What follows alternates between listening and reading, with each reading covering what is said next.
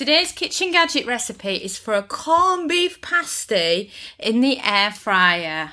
And what's even better here, that this pasty recipe can work with lots and lots of different fillings, and you could simply use the same time and temp for this and then mix and match it with different ingredients.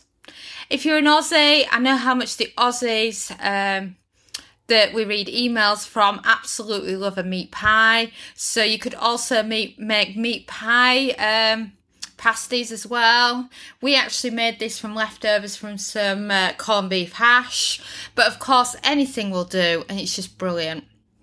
So what you need is obviously an air fryer, and then I also had a pastry brush because it's really easy for putting the egg wash on with, and a pasty maker.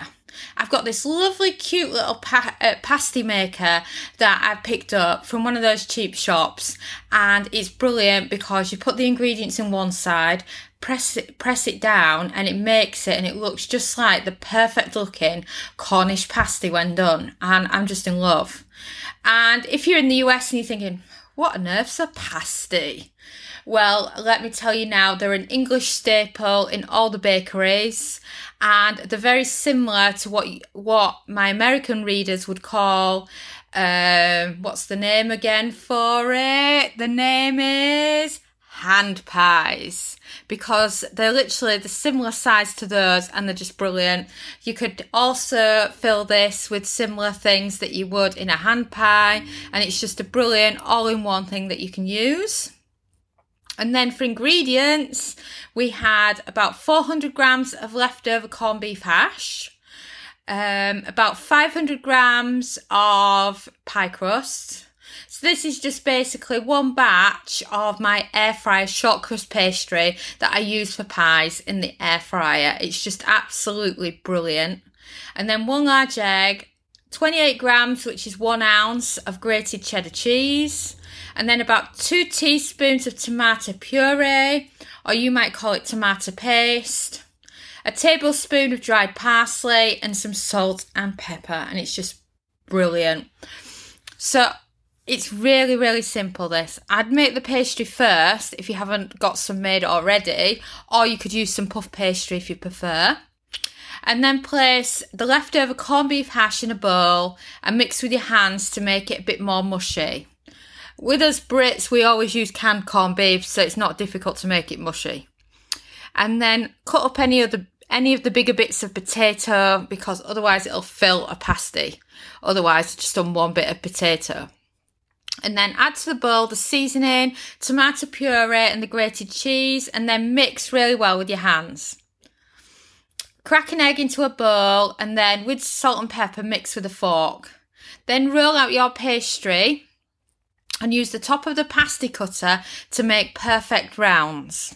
I know I'm going to let Georgie doing this because he just loves helping. And then aim for making about 6 pasty rounds, and then place them on the worktop as you are going to be working in batches of 2. And you might have to re-roll your pastry to get that amount. And then place a pastry round in the pasty maker and fill one side with the filling, and then add the egg wash around the edges to help it all stick together nicely. And then close the pasty maker and hold it down tight and just give it a good banging. It just needs a good bang so that it sticks together and it leaves that lovely pattern that you get from the pasty maker. Oh, and if you are on a diet and you want to make a dieter version of this, or a healthier version, you can swap the pastry for Weight Watchers wraps. They're brilliant like this. But if you do that, you'll need a cocktail stick to hold the wrap in place as it air fries. And then open it up and you'll realise that your hard work is well worth it, and you've got the perfect pattern on your pasty. And then brush it with egg wash. Then place 2 pasties into the air fry basket on a layer of foil and air fry for 12 minutes at 180 Celsius, 360 Fahrenheit. And then you can knife the top of them so that they can breathe better and they'll cook better. And they're just brilliant in the air fry. And remember, you can mix and match the fillings as much as you want. You could add apple pie leftover filling to this, and then you can brush it with some sugar, and then you've got apple hand pies. You know, other good fillings is your leftover Christmas dinner, mix some of it in a bowl and same results. You can do cheese and onion and potato ones, or you can offend people from Cornwall and call it a Cornish pasty, even though you don't live in Cornwall. That is a great offence in the UK, by the way. And there's just so many other fillings that you can actually do with your pasties when you do them in the air fryer.